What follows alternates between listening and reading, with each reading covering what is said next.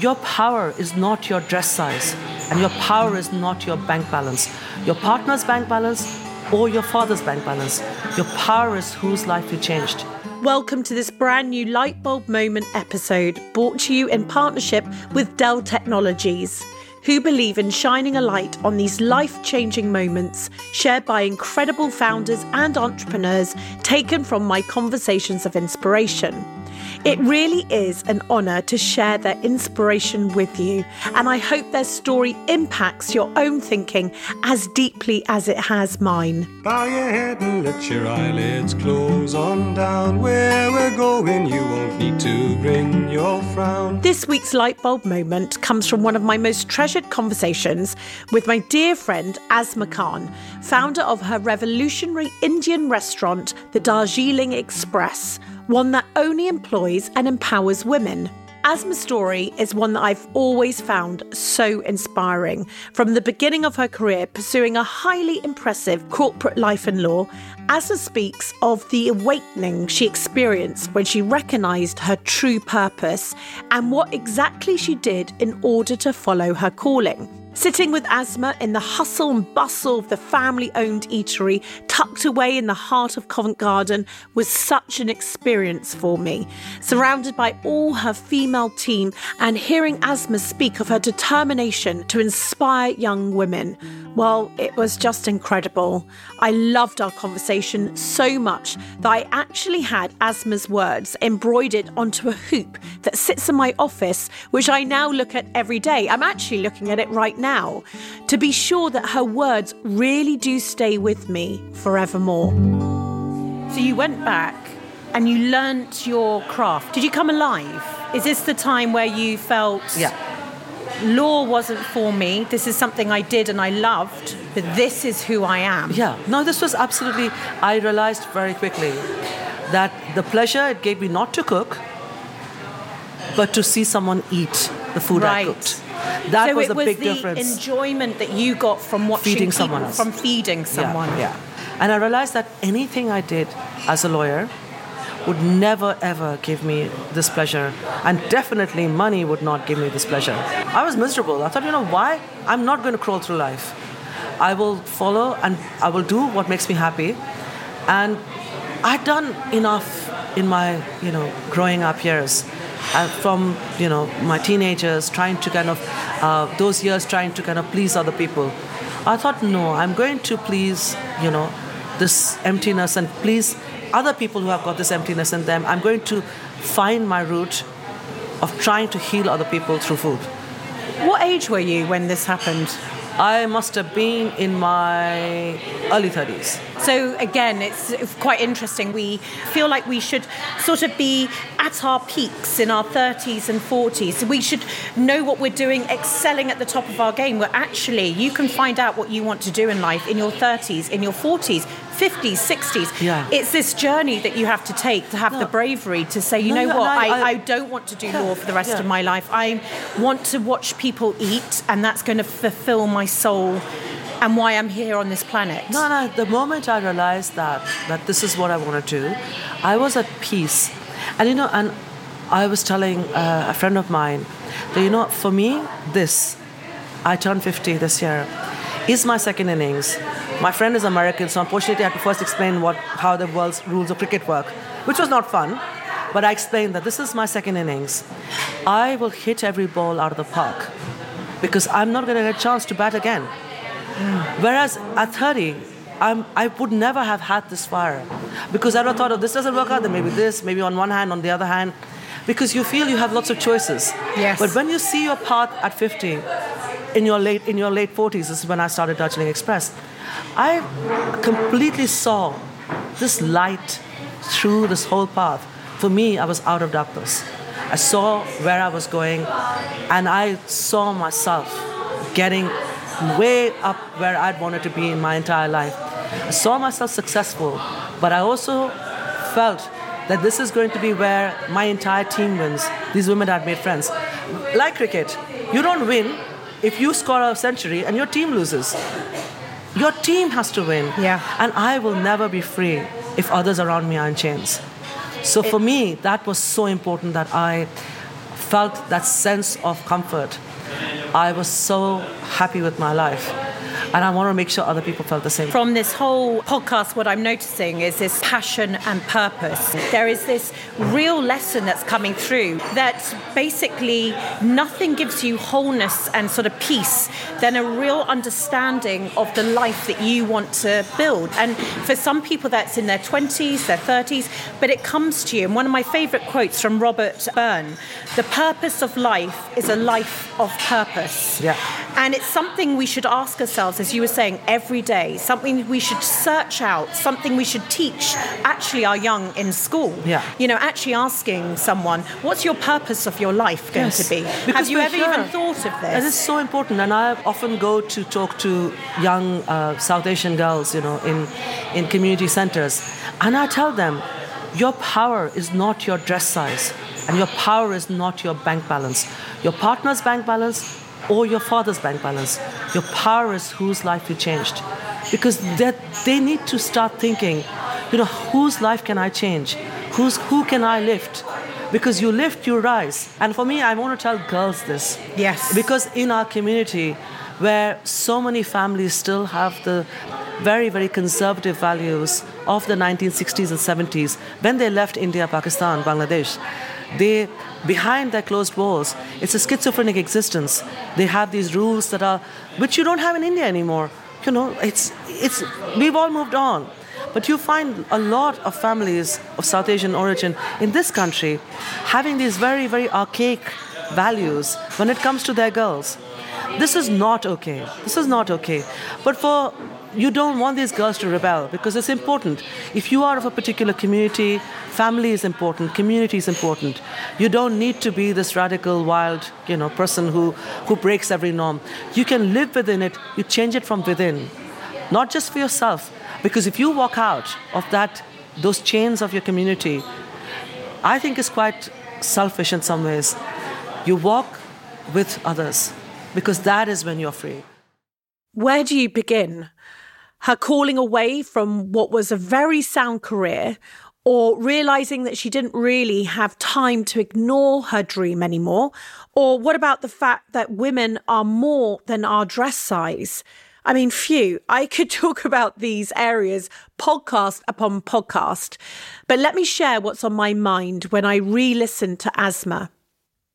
So many of you might be listening to this in a job that, yes, you're bloody great at and might be on a very good salary, but you're not happy. If it's not you, you no doubt know someone like this because we get trapped, and it's not just in our minds. We leave school and seem to be hurried along a well-trodden corridor and only seem to talk about careers that are in the archives of generations before us and where a degree is just the next step. We come out of uni into the big wide world and get that first job, which then leads to clawing up the ladder of work, money and life. Throw in a relationship, kids, and the rungs of the ladder just appear and we seem to climb. Nothing wrong with this, but there are moments you might have even had one, or it might never come to you. But for a lot of people, you find yourself for the first time looking around on your ladder and you realise, fuck, that is a long way down. How on earth am I here? I'm above the clouds, alone, and the only thing I can see, the only option I have is to climb the ladder in front of me that I'm holding on to so tightly. There doesn't seem to be any other way but to go higher and higher, step by step, up and up, because this is the life, the career that we've chosen. These clouds could be my dreams all around me, but to step off the rungs would lead me to falling out of my life and harming everything around me, everything that I've built. So best I don't look around again and stay on that course. But I think there's another way to look at all of this. Maybe it's not a career ladder we're on. It feels very small, doesn't it? And claustrophobic as an analogy.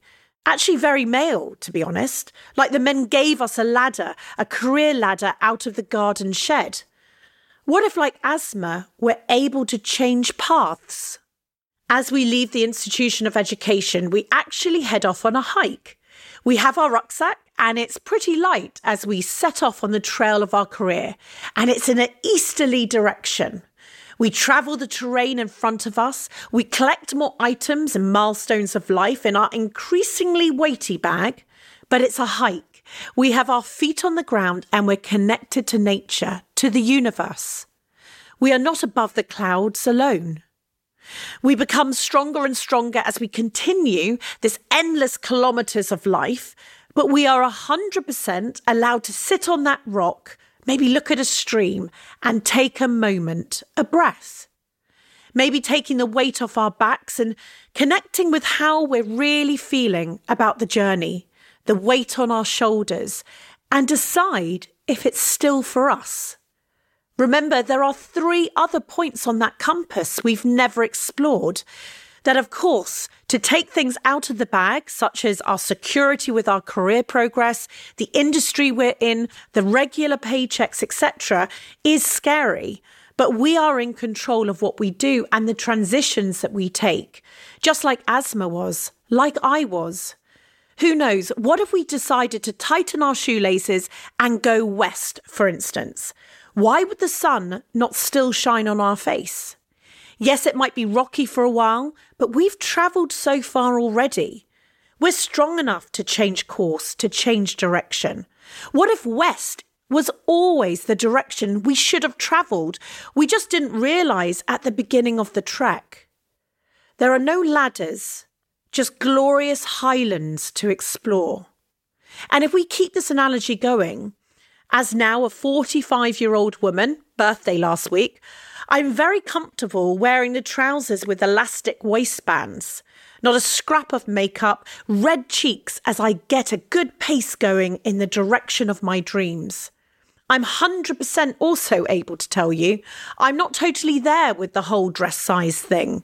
On a bad day, I'm truly horrible to myself and still feel, of course I do, we have to just look at how we've been conditioned, that life would be better if I was a size 14 all of the time, especially in the age where our business lives are captured so frequently on camera and video. But Asma is so right, and it's why I have this beautiful hoop with neon words sewn into it. Your power is not your dress size or your bank balance. It is the lives you have changed. And that's hopefully what I've set out to do on my trail. Well, it is my aim to help everyone who encounters Holly & Co. and myself, give them the tools and inspiration to do what they love and love what they do. And it's why it's the title of my book, because the mountain range we're on, the path only lasts 29,000 days if we're lucky. This path runs out and you actually don't know when that will be. So when Asma speaks about her turning 50 and realising she was in her second innings, that there wouldn't be this time again to change course, that she'd now need to hit every ball out of the park, I understood how she felt. As I said, I turned 45 and realised that time, the hike, felt different to when I was starting out or even running not on the high street. It felt like it would go on forever then. That time wasn't a commodity to be respected. I can safely say I'm in a very different mindset now because I have the wildest of dreams and it's going to need as much as my youth on my side because I've set myself a dream of exploring the business Alps. So a certain pressure has come over me, which excites me and scares the shit out of me all at the same time. That I don't want to age and not have reached some of these heights that I see. I don't get to be under 40 again and all that that means.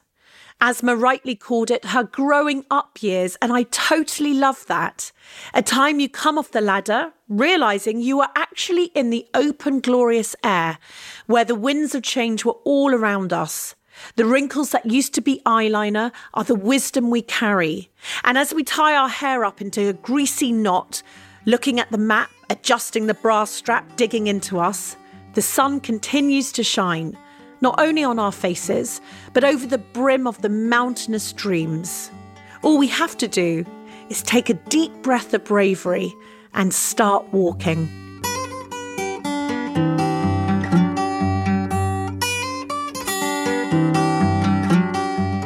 Now, before you go, what I hadn't told you is that this is one of 10 very special Lightbulb Moment episodes brought to you by Dell Technologies. Lightbulb Moments happen to us each and every day of life, where we discover learnings, hear stories that inspire us, or witness things that trigger sudden, enlightening thoughts that change our lives forever. And that's why I'll be welcoming 10 incredible female founders from Dell's Women's Entrepreneur Network, otherwise known as DWEN, into the safe space to share their personal lightbulb moments. I really do believe that by sharing the tales of our brightest moments, we have the ability to build, grow, and empower a female community of entrepreneurs, becoming stronger than we could ever have imagined. This week, Rachel Wilkins, founder of Dinky Artist, will be sharing her very own lightbulb moment. Enjoy. I'm Rachel from Dinky Artist, and I create magical personalised gifts using children's drawings. Dinky Artist was my side hustle whilst I had a full-time corporate job, but I really wanted to leave that job and take Dinky Artist full-time. But I'm a single mother, I've got 2 small children, and it was a big risk having no salary. So my lightbulb moment was where I worked out actually how to do it. And what I did is I saved up for 2 years whilst I was still working full time. I then changed my lifestyle and changed all my monthly outgoings. I changed my car, I cancelled Sky TV, I changed my phone bills, I changed where I shopped. And so my monthly outgoings were as small as I could make them so I could use my savings to pay myself whilst I built up the business. And a year later, I'm still here. It's working. The business is now making a profit and I'll be able to pay myself. So if you're thinking of leaving your job to take your side hustle full time, definitely follow your dreams.